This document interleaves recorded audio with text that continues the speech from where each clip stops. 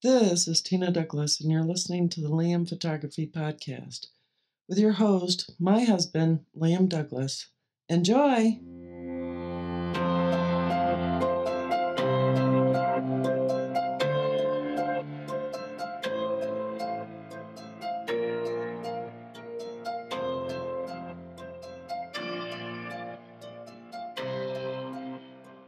Greetings, everybody. You're listening to the Liam Photography Podcast. I'm your host, Liam Douglas, and this is episode 226. So today is Sunday, February 20th, 2022. And as usual, I'm covering the latest weekly news and rumors roundup from the big four rumor sites of Canon rumors, Nikon rumors, Fuji rumors, and Sony Alpha rumors. So let's head on over to Canon Rumors and see what they have for us this week. Let's do this! First up, Canon confirms discontinuation of EF and EFS lenses.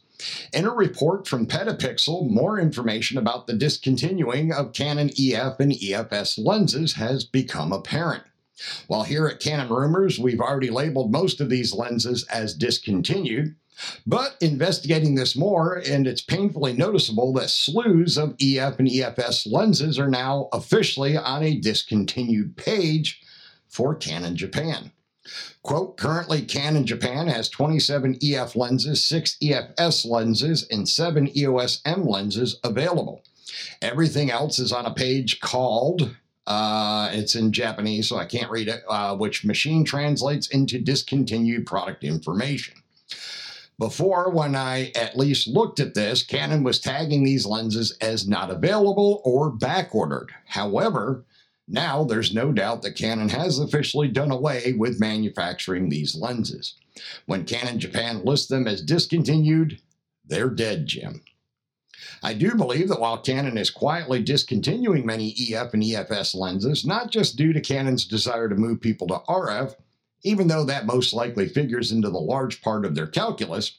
However, other factors may have contributed to the acceleration of these discontinuations, which translates to increased labor costs since many of the older lenses are hand-assembled and not assembled mostly by automation, and the supply shortages have led Canon to perform triage and on what lenses get the parts, whether they're RF or EF. Interestingly, EOS M lenses are not being discontinued, and as a matter of fact, there are now more EOS M lenses manufactured than EFS lenses. Take that tidbit of information as you will. As far as the lenses that Canon Japan states are still being produced, for now anyways, the list can be found at the accompanying link, which is cweb.canon.jp/ef/lineup. So this is not all that surprising a story. And I do agree 100% that it's probably being accelerated due to the shortage in parts and semiconductors and logistics issues, as well as, as mentioned in the article, the increased labor costs because many of those EF lenses, especially the L lenses that were big money makers, were assembled completely by hand. And it's more expensive and a lot more time consuming. As a matter of fact, I can't remember which company it was, but I remember hearing a story, I think it was recently on the Petapixel Photography Podcast, that one of the third-party lens makers just came out with a new lens, and it was available in several camera mounts, Leica L. I think it was available in the Fuji X, Nikon and Canon mounts, as well as Sony mounts, but the lens was being constructed on an as-order basis. Due to the supply constraints, they are not mass producing the lens, and they tell customers as a result, you can expect it to take up to 30 days to receive your lens from the time you place the order, because they are all completely hand-assembled, and they're not even going to start work on a lens until a customer places an order. So not all that surprising that more and more of this stuff is going to end up going that route. It's just the nature of the beast. Agreed, the semiconductor issues and logistics issues have definitely accelerated the demise of EF and EFS lenses, but we all knew it was coming sooner or later. Same with the Nikon F lenses. The same thing's happening there. They're starting to phase out more and more of their F glass in favor of their Z glass. It just makes sense, folks. We're moving to a new era, in digital photography.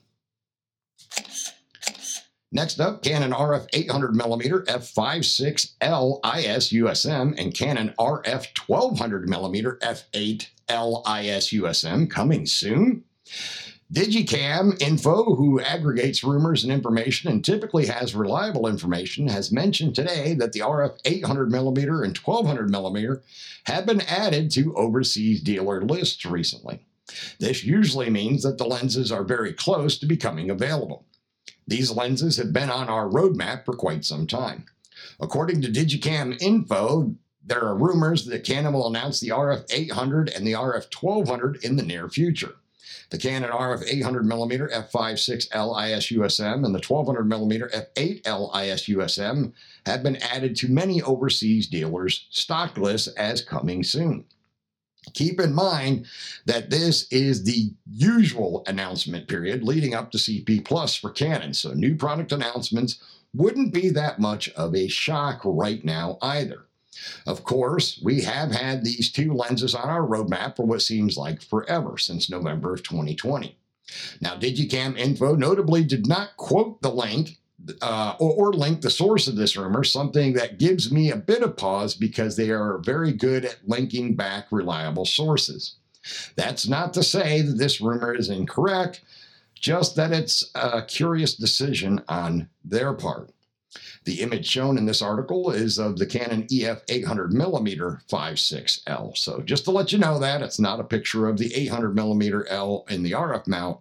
It's the EF version in the banner for this story. Next up, Tamron's business is booming, especially white label lenses, but no RF yet. If camera makers and lens makers were all put in the same bucket, Tamron would be the third largest player in the market now due to another year of 20% growth in its lens division.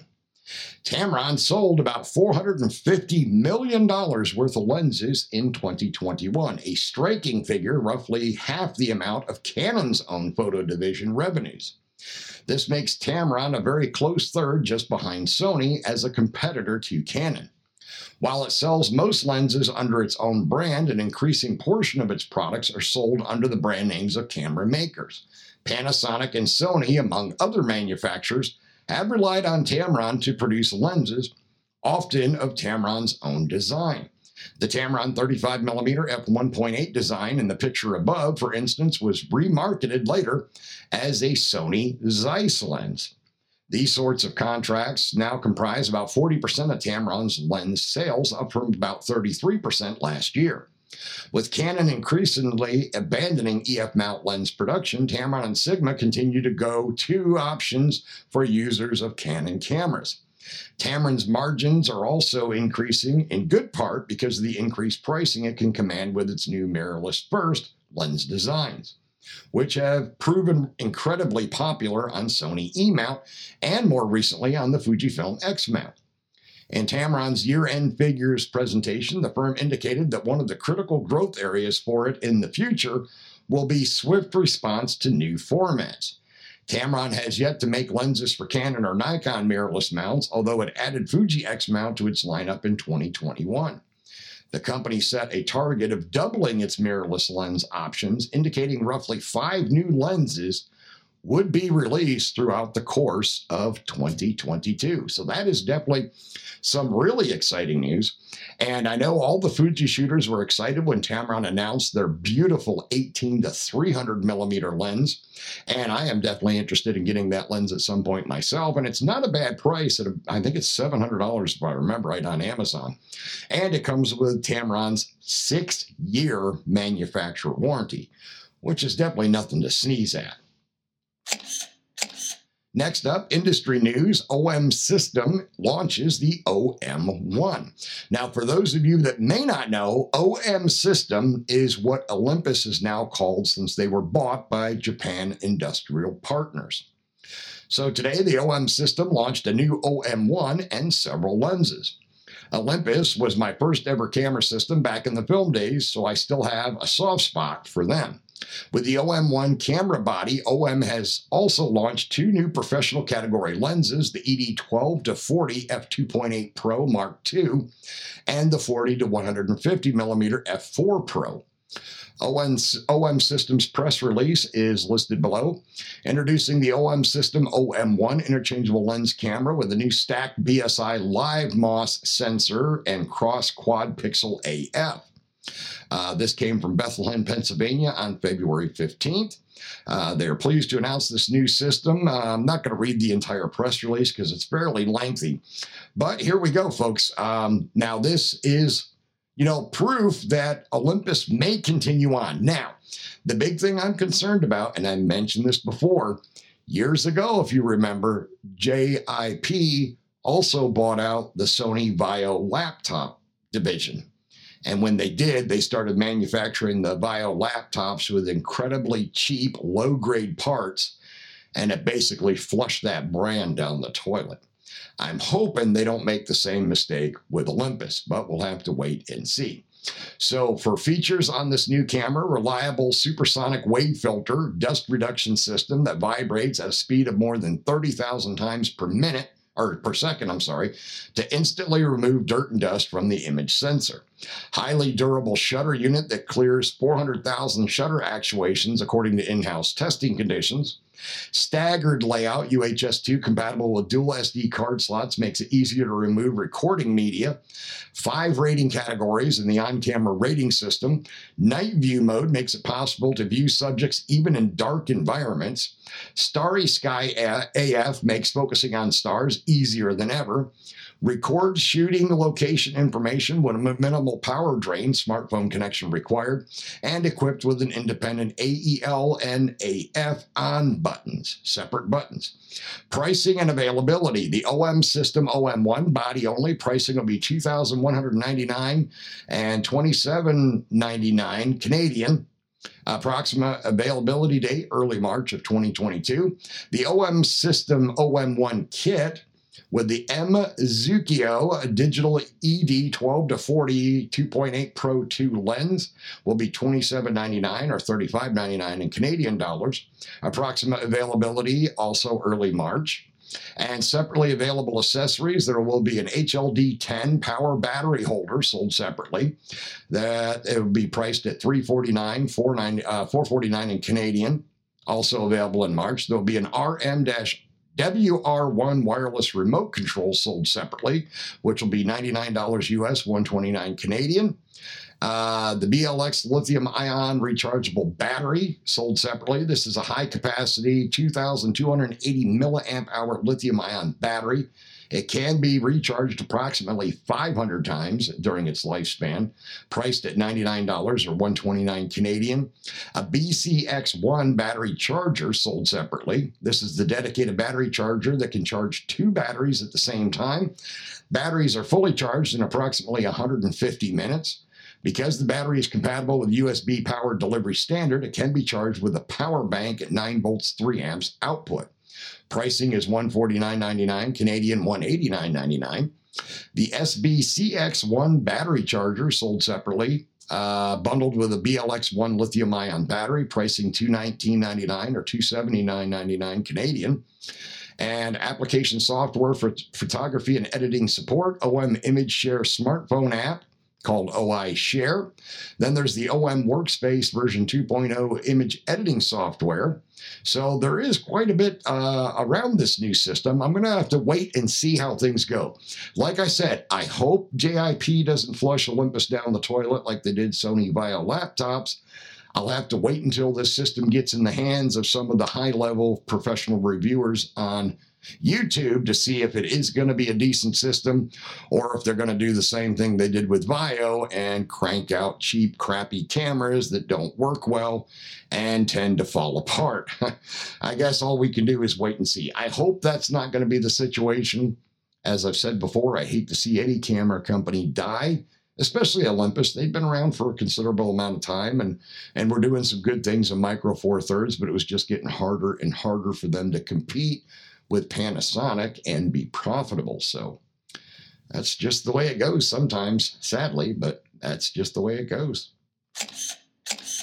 Next up, industry news. Canon's still number 2 in full-frame mirrorless market. Sony had quite a head start, but even with Canon's R5, R6, and R3 releases over the past couple of years, it hasn't quite caught up to lead the full-frame mirrorless market. Sony issued a release this morning indicating that NPD, a research firm with solid methodologies based on proprietary retailer relationships, shows the Sony E-mount vendor staying on top. Sony was likely helped significantly with more product releases in the mid-tier product range, such as the new A7 IV. This may change soon, as rumors have it that Canon will finally refresh the low end of its full-frame range, the part of the market that makes up the big numbers. Currently, Canon's low-end offerings are the RP and the R cameras, which sport rather old technology for the current market. So we'll have to wait and see what happens with that. I have a feeling if they do perform a refresh, I don't think they're going to release an EOS R Mark II or an RP Mark II. As I've said many times before, I sincerely believe those were strictly bridge cameras to start transitioning over to mirrorless full frame. So I don't believe there's going to be a Rev 2 of either one of those bodies. I think instead Canon's going to release another entry-level RP style body that'll won't have the top LCD, so on and so forth. It'll only have one card slot. And then I think they may do 2 entry-level bodies, but maybe not. I'm thinking it may be possible that the RP and the R will be discontinued. They'll come out with a replacement for the R at the much lower price point, matching the RP or maybe a little bit cheaper than the RP was originally. And then their low-end camera entry-level body will be their first APS-C RF body. Not a full-frame body, but an APS-C body. But we will have to wait and see if I'm right on my prediction or not. Now, if you remember, a lot of my Canon predictions in the past, I've gotten them 100% spot on. So let's see if I'm right on this. This one's a little bit iffier, but we'll wait and see what happens as Canon starts doing announcements later on in 2022. Next up, supply shortage continues to plague the industry. The Nikkei newspaper has published an article detailing some of the difficulties the camera industry is going through in terms of supply shortages. In short, TLDR, it's really bad. According to Nikkei and disseminated by Digicam Info, the industry is facing anywhere from 5 to 15-week delay in parts procurement, and for some specialized parts, up to 90 weeks delays, which is 2 years. Sony specifically canceled some of their mirrorless cameras because they simply could not get semiconductors used by the LCD screens. Camera production for 2021 was down 20 to 30% specifically because of the semiconductor shortage. HP commented and stated that once one shortage is corrected, another one appears, leading to a whack-a-mole effect attempting to get parts procured. According to Nikkei, there really isn't an end in sight to the shortages and expect them to continue. Now, from Bloomberg, we see the waiting time increased to 20-week delay and remains there. In other words, it's not getting any better. According to an article on Libre Mercado, a perfect storm of conditions happened to cause this. 1, global cloud services grew 24%, causing more servers and equipment needed to handle the demand. 2, computer purchases grew 11%. 3, new Xbox and PlayStation systems came out. 4, 5G infrastructure. And 5, crypto mining. Chip makers assumed that they would have time to ramp up production and didn't anticipate the governments rapidly deploying COVID-19 vaccines and also governments launching aggressive stimulation packages, relaunching the economies around the world. The article in Libre Mercado goes into much more detail and is a good read.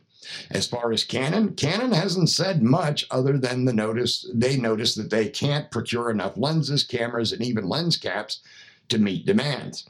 I could never understand the lens cap issue. Come on, Canon, just eBay them like the rest of us do. I would expect Canon to triage their parts to higher value items while these shortages are occurring. Expect more EF and EFS lenses to fall into discontinued status because let's face it, people, if you have 10,000 parts and you had a choice between EF and RF lenses to put them in, Canon is obviously going to choose RF, because that's where the money is right now. And that absolutely makes sense. Next up, R5C's hybrid interface is a feature, not a hack. One R5C element that got some attention among reviewers was the fact that it appears to have two independent operating systems available, depending on whether you're using the camera to shoot video or stills. Most reviewers found this a bit janky as it requires a reboot to switch over. DP Review's video-focused reviewer, Dale Bashkin, disagrees in an interesting way. Baskin notes that in the past, cameras moving toward hybrid functionality would add video or stills related features in an add-on menu. Being a more video guy, he finds himself frustrated with interfaces that throw video features into a submenu. It is true that most R5C buyers are less likely to be amateurs who would find the R5 perfectly suitable and are more likely to be applying the body against actual professional work. Those people want the Cinema EOS features. For them, a 5-second reboot is worth the trouble. The implication of all this may be, contrary to almost everyone else who has commented on the interfaces, that this was more a deliberate strategy for the specific market, rather than Canon not having had adequate time to meld cinema features into the R5's red camera menu. We may see more cameras in the future employing both systems. In addition to the Cinema EOS and the operating system most current Canon shooters know from its full-frame offerings, it also maintains at least two others, a security camera version and the point-and-shoot camera platform that was faster morphed into the EOS M platform. That is a lot of platforms to keep updating, especially when some major new features like tracking apply to two or three of them at the same time. So there you have it. A lot of people speculating that that's some sort of hack, and it's probably not. It's actually an intended part of the R5C system. And last up from Canon rumors for this week, firmware. Canon releases new firmware for the Canon EOS R5 and R6 to fix the freezing bug. Canon may have finally fixed a lot of the freezing that has been occurring when shooting with the Canon R5 and R6. I'm not sure that a rare instance is suitable, as it appeared to be a widespread problem. Let us know in the forums if you run into any freezes after updating to the latest firmware. Canon also plans to release new firmware in late March to further optimize AF operations. Quote, Canon always appreciates user feedback on our products and services. Following the release of firmware version 1.5.0, we are in the process of developing an update to further optimize AF operations. We plan to publish details of the revised firmware in late March and will make an announcement on the website. The Canon EOS R5 firmware version 1.5.1 incorporates the following fix. 1. Fixes an issue that in rare instances the camera may become inoperable when shooting in the servo AF setting while operating the button. Canon EOS R6 firmware version is the same, and it fixes the exact same issue. And if you have either one of those cameras, you can go to this article in the show notes and directly click the download link for the version for your R5 or R6 body so you can update it. I always recommend that you stay on top of your firmware updates, not only for bug fixes, but for new features and enhancements. That's always a good thing, especially when you're getting them for free. All right, now we'll head on over to Nikon Rumors and see what they have for us for this week.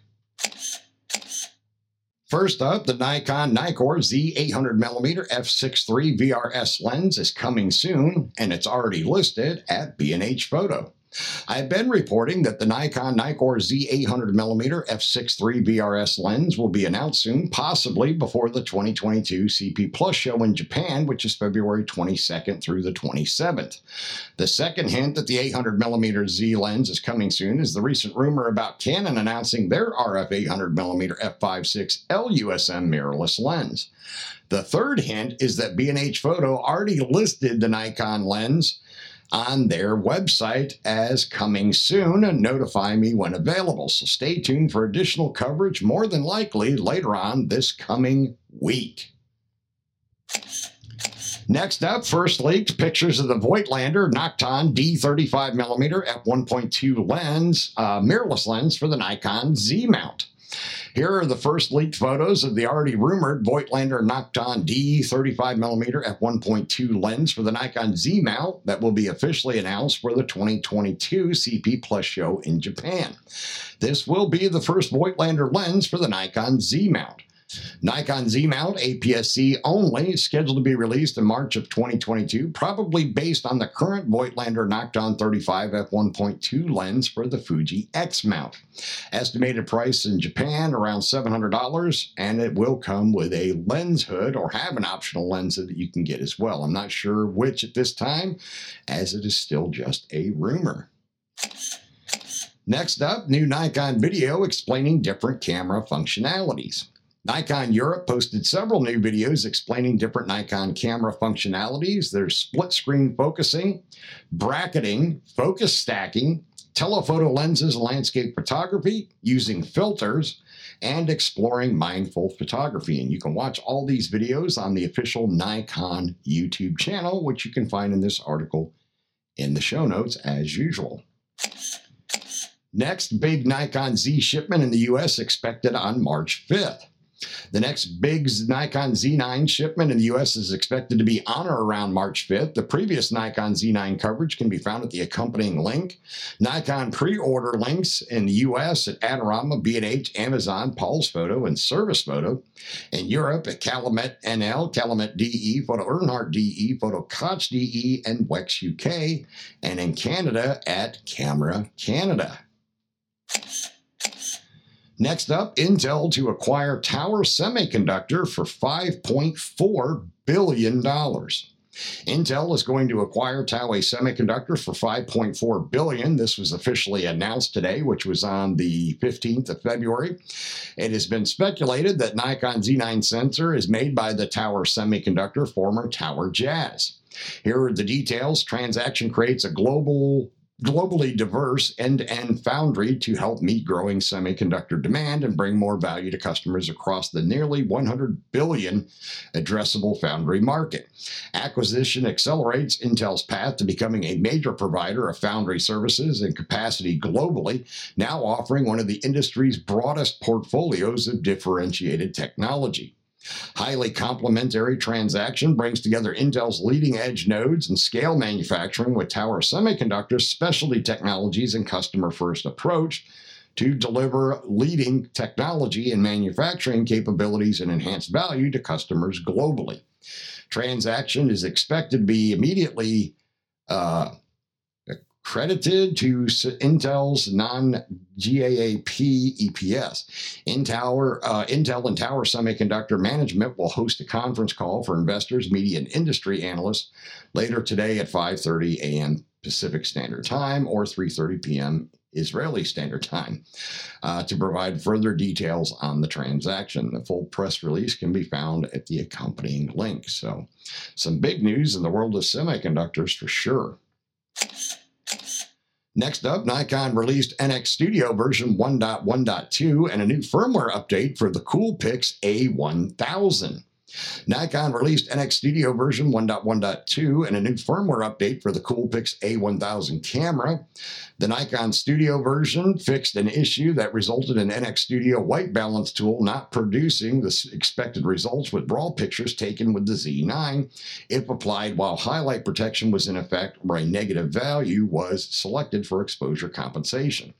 For the Coolpix firmware update, version 1.4 fixed the following issues, which would, in rare circumstances, occur in modes PS, A, and M.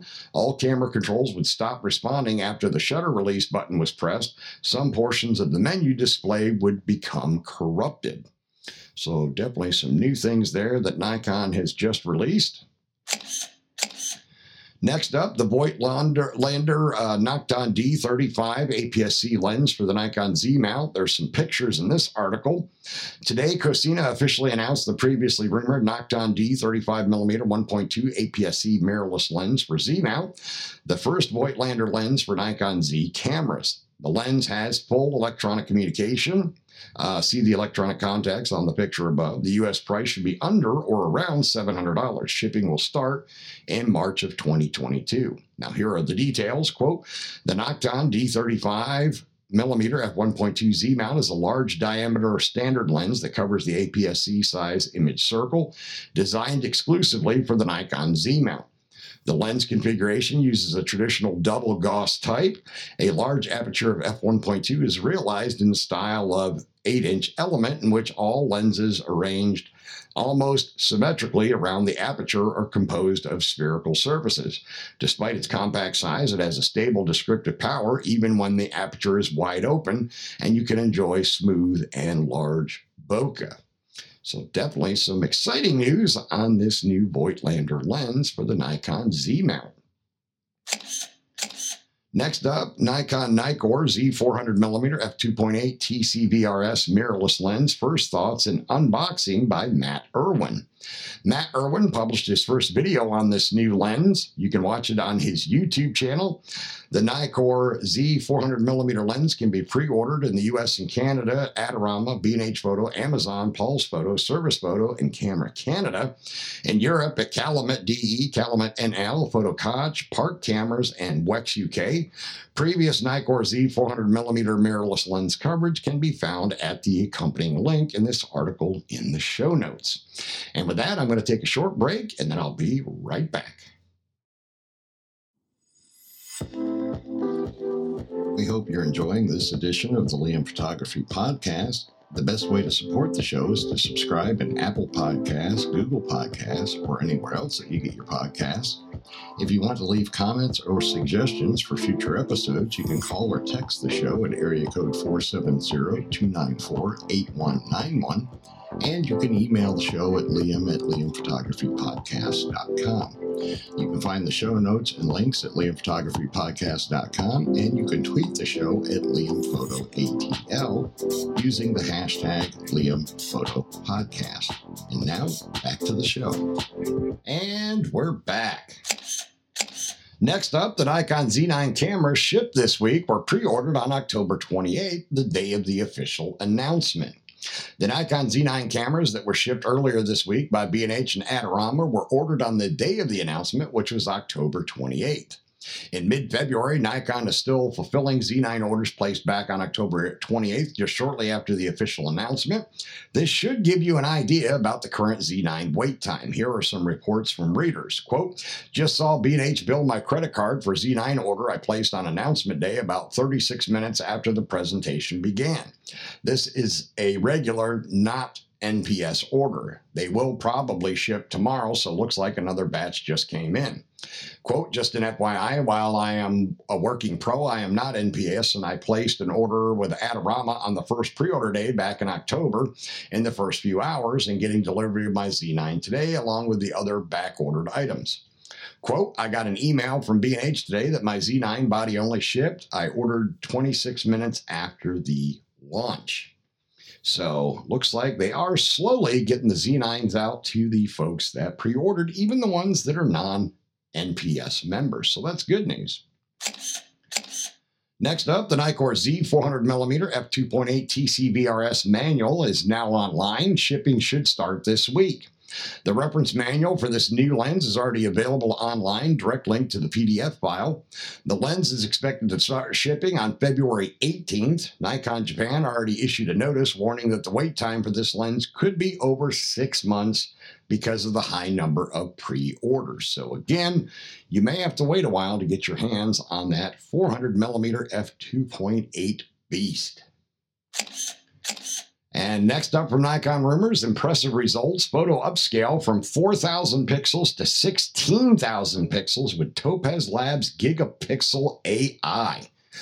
Darius Brez upscaled one of his photos taken with the Nikon Z7 II camera from 4,000 pixels to 16,000 pixels. PX with the Topaz Labs Gigapixel AI software. The results are impressive. You can download the 16 PX photos from Flickr. The latest Topaz Labs Gigapixel AI version 5.8 was recently released with several improvements, and it is currently off when you use coupon code rumors15. You get an additional 15% off. So you can get, I think it's $20 off and then an additional 15% with the Rumors 15 code. I'm definitely going to have to check out that software because it does seem pretty cool. I'm not sure how expensive it is, but I'll have to check it out because I can't believe that it's able to maintain that much quality in an image when you when you upscale it 4 times its original size. That is just insane. And last up from Nikon rumors for this week, Nikon released NX Field version 1.1.0 remote shooting system. Nikon released this shooting system. The new version adds support for the Nikon Z6, Z7, Z6 II, Z7 II cameras. Support for the new Z9 will be added at a later date. Now, there is a quite lengthy official press release. I'm not going to read the whole thing so I don't bore my audience to death. So that will wrap up Nikon rumors. And now we'll head on over to Fuji rumors and see what Patrick has for us this week. First up, mark this date, Sigma X-mount lenses to be announced on. Sorry guys, I am late. But I've received this information right while I was cooking my wife's favorite dish for a Valentine's Day dinner. Anyways, now we are done. My little Fuji lover is going to bed with his mom, and I have time to share it with you. The rumor is this one. Sigma will launch its first X-mount lenses on February 21st, which is tomorrow. We also confirmed that the lenses to be announced will be the Sigma 16mm, 30mm, and 56mm f1.4 DCDN contemporary lenses.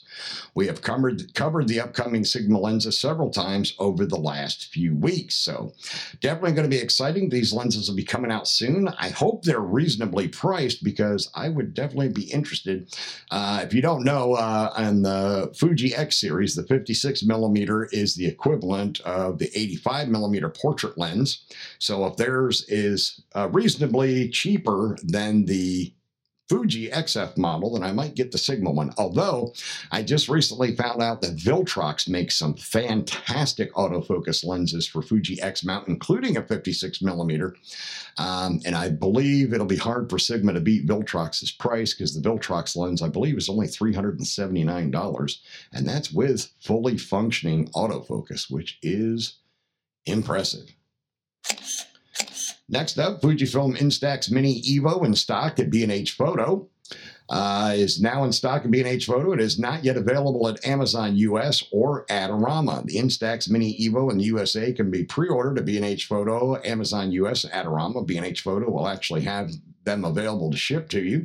The Instax Mini Evo in Europe at Amazon DE, Calumet DE, Amazon UK, Amazon Italy, Amazon France, and Amazon Spain. So there you have it.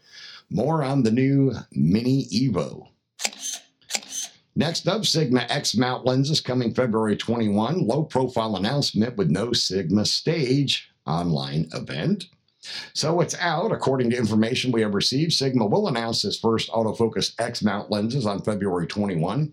Now, over the last few years, Sigma has launched new products at the so-called Sigma Stage online events, and some FR readers made me notice that Sigma has not yet announced any Sigma event for February 21st. As a consequence, some doubt that the rumor is correct. Look, I am called Fuji Rumors, not Fuji Facts, so there is always a possibility that I am wrong. With that said, maybe the lack of Sigma Stage online event does not mean necessarily that nothing is coming at all. Maybe Sigma just decided to go more low profile with this announcement, a sober press release that announces the new X-mount Sigma Trinity, and that's it. It could explain why, at least until now, no Sigma Stage online event has been announced. One question I get often these days is, will Sigma make some design changes over the current versions, hence adding an aperture ring? Look, at this point in time, I have no answers to this question. If I am able to get one, I will answer it on Fuji Rumors. Otherwise, I am afraid we'll have to wait for February 21 to find out for sure. Certainly, Sigma had enough time to make design changes and put an aperture ring on them, but rationally speaking, I believe for Sigma it is simply more convenient to keep the current design, hence no aperture ring.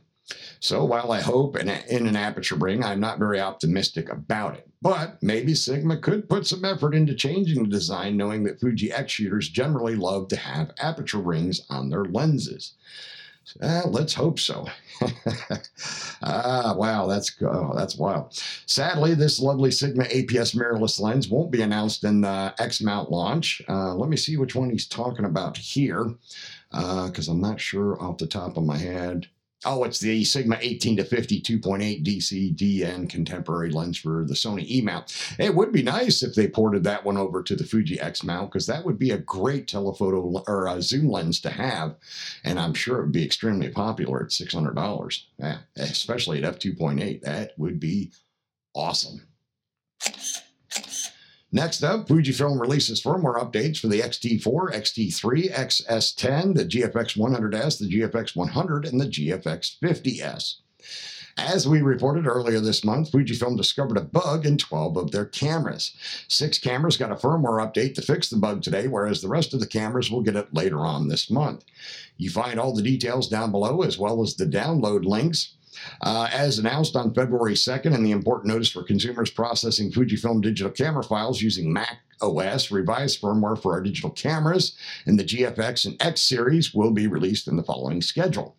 Models affected were the GFX 100, the 100S, the 50S, the X-T4, X-T3, XS10, GFX 50R, the GFX 50S2, the X Pro 3, the XE4, the T32, and the X100V version 1.4 or later, 2 version 3.2 or later, or 3 version 2.0 or later. 2, publication date and time, 1st February 16th, late February to early March to be determined. 3, revised firmware. The specification of the maximum number of frames that can be recorded in a single folder has been changed from 9,999 to 999. That was announced on February 2nd. Now, so on and so forth. A lot of this stuff is stuff that I talked about in that previous article. Now, links to the updated firmware. For the Fujifilm X-T4 version 1.3.0, let's see, the following specification has been revised to improve compatibility with SDXC memory card format. The maximum number of frames that can be recorded in a single folder has been changed from 9,999 to just 999. If you're using a Mac OS computer to process recorded files in the SDXC memory card, make sure to follow the procedures below before upgrading the firmware. And so on and so forth. For the X-T3 version 4.2.0, does the same things. For the Fuji XS10 version 2.2.0 covers the same items, and the Fujifilm GFX 100S and the 100 and the 50S. For the 100S, it's version 1.3.0. For the 100, it's 4.2.0 or 4.20, and for the GFX 50S original version, it is version 4.40. So all of those firmwares fix all of the exact same issues pertaining to SDXC cards and Mac OS. Next up, Fujifilm X GFX firmware fixes Mac OS SD card bug. And do you prefer to update your gear via SD card or camera remote app? As we reported earlier, Fujifilm has issued firmware updates for 6 X GFX cameras that fix the issue we reported about early in February. You can read all the details and get the download links at the article I just mentioned. And now here's my curiosity. I recently started using the camera remote app to update my cameras, and I find it so comfortable that I was wondering if anyone else is using it. Hence, down below is a little survey where you can tell us if you use the app or go old style via SD card. Now, for me personally, I prefer to do it via the SD card just because I have 4 Fuji camera bodies now. And to be honest, I personally think the Fuji camera app is a bit of a pain in the butt to use. None of the camera apps are convenient to use, especially if you've got to connect to and update multiple cameras. If you're using a single camera, yeah, then it might be quick and easy to do it that way. But I don't think it would be with multiple cameras. But I haven't tried it yet, so just call me old school. Hey, I'm a 51-year-old geezer. I still tend to do things old school. Next up, Luminar Neo launched with lots of new AI features. Luminar Neo has now been officially released and is packed with AI features you can see demonstrated on this page at the accompanying link. And until March 3rd, you can get a special discount at an accompanying link. Down below, a quick overview of some of the new features. Add and export images. There are just 2 tabs in the center of the top bar in Luminar Neo, Catalog and Edit. In the Catalog tab, you can add, view, and organize your images into albums and folders. You'll also be able to favorite the images you like best. You can quickly upload photos you took with your smartphone to your computer through the Luminar Share app. Download the Luminar Share mobile app by scanning the QR code below, then follow the instructions in the app to connect it to your Luminar Neo desktop app. Luminar Share allows you to quickly export images to your smartphone and share them on your favorite social media channels. Enjoy the easy workflow. After you've added photos, it's time to edit them. All the editing tools are stored in the Edit tab. Scroll through the tools you want to apply. You'll find them grouped into 4 handy categories: Essentials, Creative, Portrait, and Professional. Find the tool you want to use, click on its name, and apply it. Achieve your goals with AI-based features. Luminar Neo's AI-based tools let you achieve more with less effort. Make sure to use them in your edits to achieve pleasing and fast results. Use Sky AI to replace the sky automatically and turn an ordinary photo into an amazing one. Save an image with an overexposed sky, add a unique sky, and make a photo unforgettable, all in just one click. You can also fine-tune the results if you want more control over the image. Apply automatic content-aware image enhancements with Accent AI slider. Find it in the Enhance AI tool. One slider lets you make dozens of adjustments to shadows, highlights, and contrast, tone, saturation, exposure, details, and more. Automatically remove spots on your images caused by dust on your lens or sensor with Remove Dust Spots. Declutter an image with Remove Power Lines tool that automatically removes the power lines. I'm going to have to try that out myself now that I've got my official release of this software.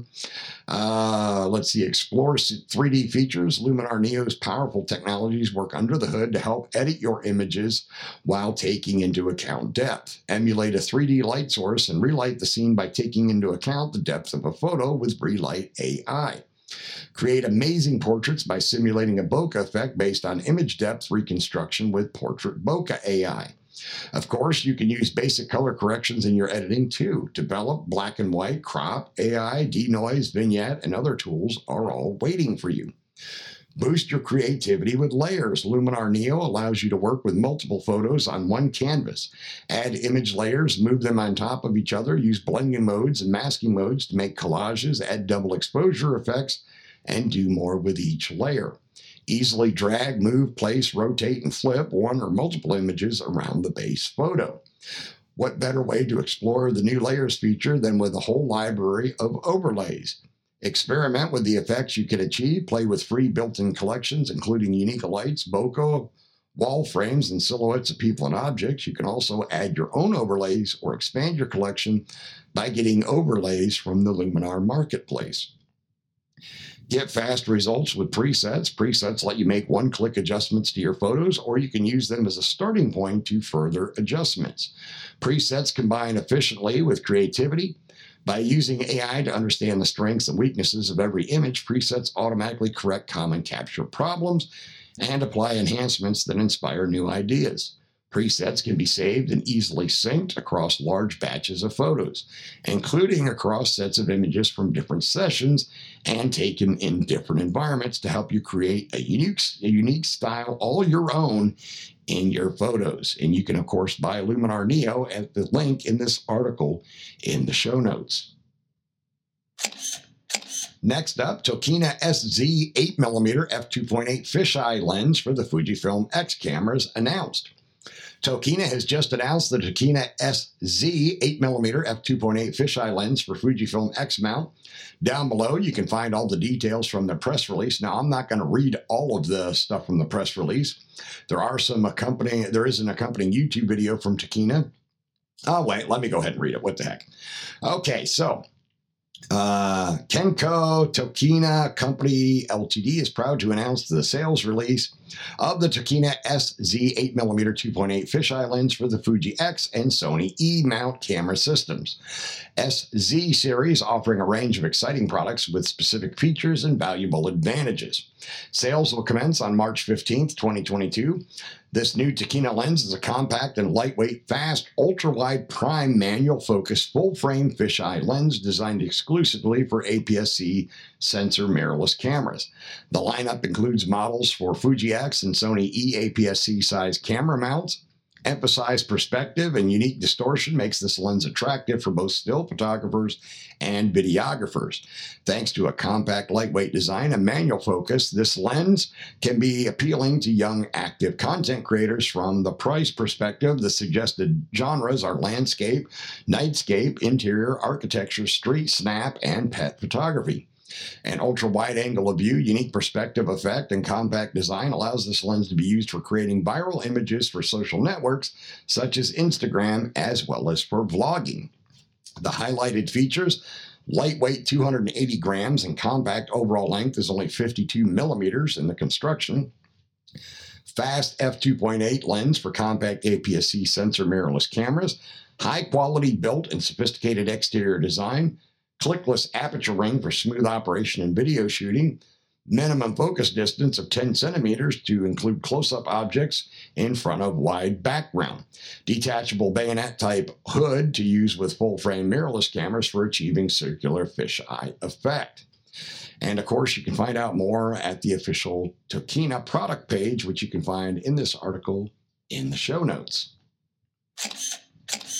Next up, Tamron 18 to 300 millimeter f3.5 to 6.3 in stock in limited numbers. This lens is now in stock at Amazon US via third-party reseller and official Fujifilm retailer ProCam. There is only a very limited number of them available. You can order at B&H Photo, Amazon US, Adorama, and Focus Camera. And as I mentioned earlier, this is a lens I definitely want to get, and it's not bad for about $700 to get that much range in a single lens, 18 to 300 millimeters. That could be an all-in-one lens, especially if you're traveling, and that's what I want it for. And last up from Fuji Rumors for this week, the shortage is over, maybe. Fujifilm GFX 100S in stock at Amazon US, Adorama, Medium, Focus Camera, and more. Maybe, just maybe, all this shortage of Fujifilm GFX 100S is coming to an end. In fact, at the time of this article, a very limited number of Fujifilm GFX 100S cameras is available at Amazon US via official Fujifilm retailer Unique Photo, Adorama, Focus Camera, and Moment. Sadly, it's not available at B&H Photo, which had a few samples available a few weeks ago, but as to expect, they sold out like hotcakes. I do hope that this is the end of shipping disaster caused by two factors: Fujifilm massively underestimating how many 100Ss they'd sell, and the part shortage caused by the COVID pandemic. At least on the GFX front, the shortage seems to be over with all their latest GFX gear in stock, although still in limited quantities. And that includes the Fujinon GF 80mm 1.7, the GFX 50S Mark II, and the GF 35-70 f4.5 to 5.6 lens, which is another lens that I desperately want to get because I don't have any zoom lenses at all for my GFX body yet. But I also want the GFX 100S, so although I think I'll get to the lens much quicker than I'll get to the body, if you know what I mean. $1,000 versus $6,000. That's a heck of a difference. All right, now we're going to head on over to Sony Rumors and see what he has for us this week. First up, Tamron says it will announce 5 new lenses in 2022. Tamron published the full 2021 financial results, and it confirms that it will stick on their policy of launching about 5 new products every year. Unlike other company financial reports, Tamron really shares deep insights into the market. Here is some key info. Despite an uptick in economic activity, there were resurges of COVID-19 around the world, and the effects of semiconductor shortages became serious in the second half of the year. The markets for interchangeable lens cameras and interchangeable lenses saw positive growth despite the COVID-19 pandemic. Interchangeable lens cameras up 1% in terms of quantity, up 21% in monetary terms. Mirrorless cameras up 6% in terms of quantity, up 31% in monetary terms. SLR cameras down 6% in quantity, down 6% in monetary terms. Interchangeable lenses up 6% in terms of quantity, up 35% in monetary terms. And this is their forecast. Economic environment, a gradual recovery is expected, but effects from the semiconductor shortage will continue. Market environment, markets for interchangeable lens cameras and lenses are expected to remain flat in volume terms, but increase in monetary terms thanks to strength and high-value added products. High growth will continue in the surveillance and automotive markets. Tamron sees a bright future for the market, so that's definitely some positive news. Next up, Sony A1 survived the ride downhill the Olympic track. Nick Didlick was able to track the story of this camera. He asked the Sony Repair Center, "Did you receive the camera?" Quote, "Yes, we suspected the camera. It was from NBC social media coverage, but we don't routinely ask photographers what happened to the gear unless they offer an incident report. We immediately loaned the photographer a replacement Alpha 1 and a 24-70 GM lens so he could continue to his next assignment while we assessed the damage." What was the camera's condition when you received it? The camera and lens were not severely damaged. The lens was in fine shape other than a broken lens hood, and the rear LCD of the camera needed to be replaced. How long did it take to repair and clean the camera? Sony has learned a lot about the damage to cameras in the hands of photographers covering worldwide significant events. So here in Beijing, many of the parts needed to service cameras like this are stocked here. The repair was quickly done and took under an hour to complete, and the photographer and his camera were reunited the next day. Sony cameras are tough enough to compete at the Olympics. Next up, reminder, save 30% on Topaz Gigapixel, 25% off on Albert Dross Class. Topaz launched the new update to Gigapixel AI. It also put it on sale until February 18th. Save a total of $33 using checkout code RUMOR. Reminder, you can use our checkout code RUMOR to get an additional 15% discount on all Topaz Lab products. And the superb tutorial from Albert Dross is available with a 25% discount using the code TEACHABLEDISCOVER at checkout. So definitely some savings there for you if you want to jump on those. Next up, Sigma autofocus test and cool images, the A7R3 and the A7C. Here we have the Sigma 20mm autofocus test with the A7R3, and you can see this video on YouTube. Mobile01 posted these nice images of the lens mounted on the Sony A7R3, and here is the lens on the A7C. You can see these images on Instagram at their Instagram channel. Next up, Olympus announced the OM1, which features Sony new 20-megapixel quad-pixel sensor. The camera is priced at $2,199 and will be coming soon. It features the Sony 20-megapixel quad-pixel sensor. It has 80 million individual photodiodes. 20 million of them are green, and the rest is split in half between red and blue. This tech was only used on smartphones until now. GSM Marina writes, image sensors, especially ones with small pixels like in smartphones, feature an on-chip micro-lens array to help guide all the arriving light to the sensor's photodiode.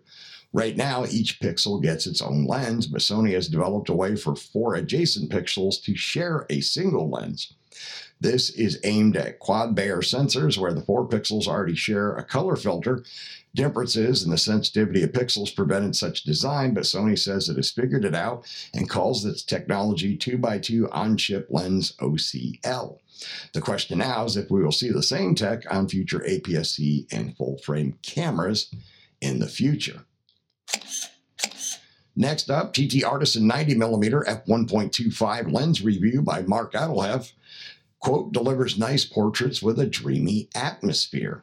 This item will be coming soon. You can order it for $435. And Mark from the Sony Alpha blog tested the lens and concluded, quote, the TT Artisan delivers nice portraits with a dreamy atmosphere and better results than a lens like Samyang's MF85 1.4 MK2. However, its heavyweight and issue of focus shift makes it difficult to recommend versus the Samyang at the same price, which is much sharper and has autofocus, unless you want to exclusively shoot at f1.25. With this lens, you're better off getting the Samyang/Rokinon. Next up, Sony shows video with Sony A1 developers and 2 new layer sensor explanation. Sony published this video that contains two parts. The first is an interview with the engineer that led the Sony A1 sensor design. The second part is with another engineer talking about the two-layer sensor. This new architecture approximately doubles saturation signal relative to conventional image sensors, widens dynamic range, and reduces noise, thereby substantially improving imaging properties. The new technology's pixel structure will enable pixels to maintain or improve their existing properties at not only current but also smaller pixel sizes. I wonder if we will get this new kind of sensor on the future A1 II. Maybe. We'll have to wait and see, I guess, but anything's possible. Next up in the USA, Sony #1 mirrorless brand for 2021, #1 full-frame mirrorless for 8th straight year. Today, Sony USA issued the following press text. This data is from NPD, the industry's retail reporting and analytics source. Almost all consumer electronics market data comes from NPD. There are footnote references to Sony internal research, and these are still referencing NPD data. Sony internal research refers to the analysts that compile, organize, and verify the NPD data. So it's a fairly lengthy article. I won't read the whole thing, but there you have it. Sony's still #1 in mirrorless brands in the US and #1 in full-frame mirrorless for the 8th straight year in a row. Next up, now available at B&H Photo, Delkin Devices announced the CF Express Type A cards and UHS-2 SDX card reader. Now, with this announcement, Delkin becomes only the third manufacturer to offer these Type A cards, the other two being ProGrade and Sony. Delkin announced new Power and Black CF Express Type A cards and a new memory card reader. Everything is available for pre-order at B&H Photo. There are full press text with detailed specs and features can be read on Explora. These cards are made for the Sony A1, and this camera just got a 10% discount at B&H Photo EDU. So you have the 160 gigabyte card for $349.99, the 160 gigabyte Black Express Type A for $364.99. So not bad in the pricing if you're interested in getting those cards. Next up, for EU readers, €120 off the Sony 200-600 FE at Amazon Denmark. Our European readers can enjoy this nice discount at Amazon Germany. Ships to all of the European Union. So definitely some good news there. Next up, basketball breaks a lens on the Sony mount point. Oliver Hooker reported that his broken Sony gear on our A7 series Facebook group. A basketball hit it and the lens mount broke. If you have an idea how to fix it without paying $900 for Sony repair, please let us know. And you can see the accompanying photos in this story in the show notes. Next up, Wild Rumors Roundup, 100 megapixel Alpha A7CR, A9 III, and 40 megapixel APS-C sensor. About those rumors, I have no idea who sent them, and 90% of the time they turn out to be wrong. But it happened in the past that a couple of these were right. So I will post them today, and we all together can eventually keep track of this. If one of the sources turns out to be right, then we will know we can trust a bit more. Source 1, quote, there is an Alpha with a 100 megapixel sensor at 10 frames per second, 14-bit. Source 2, 42.4 megapixel full frame XMR back illuminated CMOS sensor. Low noise images with ISO up to 204,800 and 15 plus stops of dynamic range. 8 times more powerful next generation Bionez XR image processing engine. 759 selectable phase detection points covering about 90% of the image sensor. Next generation full frame 8K 24p 10-bit 422 chroma subsampling recording. Up to 4K 60p 10-bit 422 with Super 35 5.2K full pixel readout in all recording formats. 8K oversampling full frame 4K 30p at 10-bit 422 with no pixel binning. Up to 10 frames per second continuous shooting at 24.4 megapixels with AE and AF tracking. Real-time AF tracking, real-time IAF for humans, animals, and birds. S-Syntone, S-Log3, HLG, and 10 creative look presets in camera, 5-axis in-body image stabilization, and active mode for handheld movie. Source 3, quote, I know that you posted this a while ago. Let's see, but just wanted to say this tech may be available soon, according to someone I know that works at Sony. I do not know if it is going to start with their cell phone or cameras. Person has said soon. By the way, Sony Semicon has 2 new APS-C sensors. One of them has more than 40 megapixels.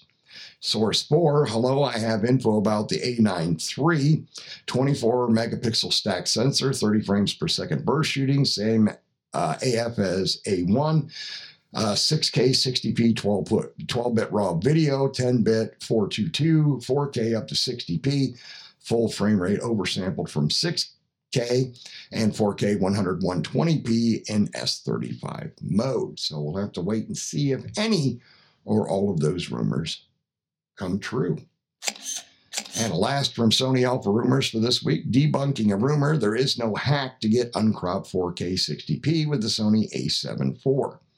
This week, there was a rumor going around about a possible hack allowing for full-frame 4K 60p recording on the a7 IV. Sadly, it got debunked by Undone and iPhone Doe. You can watch the video on YouTube for yourself. You can find it in this article in the show notes for today's episode. Remember to check out the Liam Photography Podcast Facebook group. It is a private group, and you must answer a security question to join, which is the name of the host of the show, myself, Liam. And I've also opened it up to allow you to give the name of a previous guest on the show to show that you are a listener. Once you are in the group, you are free to post your own original work. I'm also the admin of the Fujifilm GFX 50R group, which is the largest group for the 50R on Facebook. If you own or plan to own the 50R, you can request to join that group, but you do have to answer 2 security questions to join that group. You can find my work at liamphotography.net and follow me on Instagram, Facebook, and Twitter at liamphotoatl. If you like abandoned buildings and history, you can find my projects at forgottenpiecesofgeorgia.com and forgottenpiecesofpennsylvania.com. All right, that's going to wrap up all the news and rumors for this episode of the Liam Photography Podcast, episode 226. I want to thank all of my listeners once again for subscribing, rating, and reviewing in Apple Podcasts, Google Podcasts, Spotify, and anywhere else you might be getting your podcast.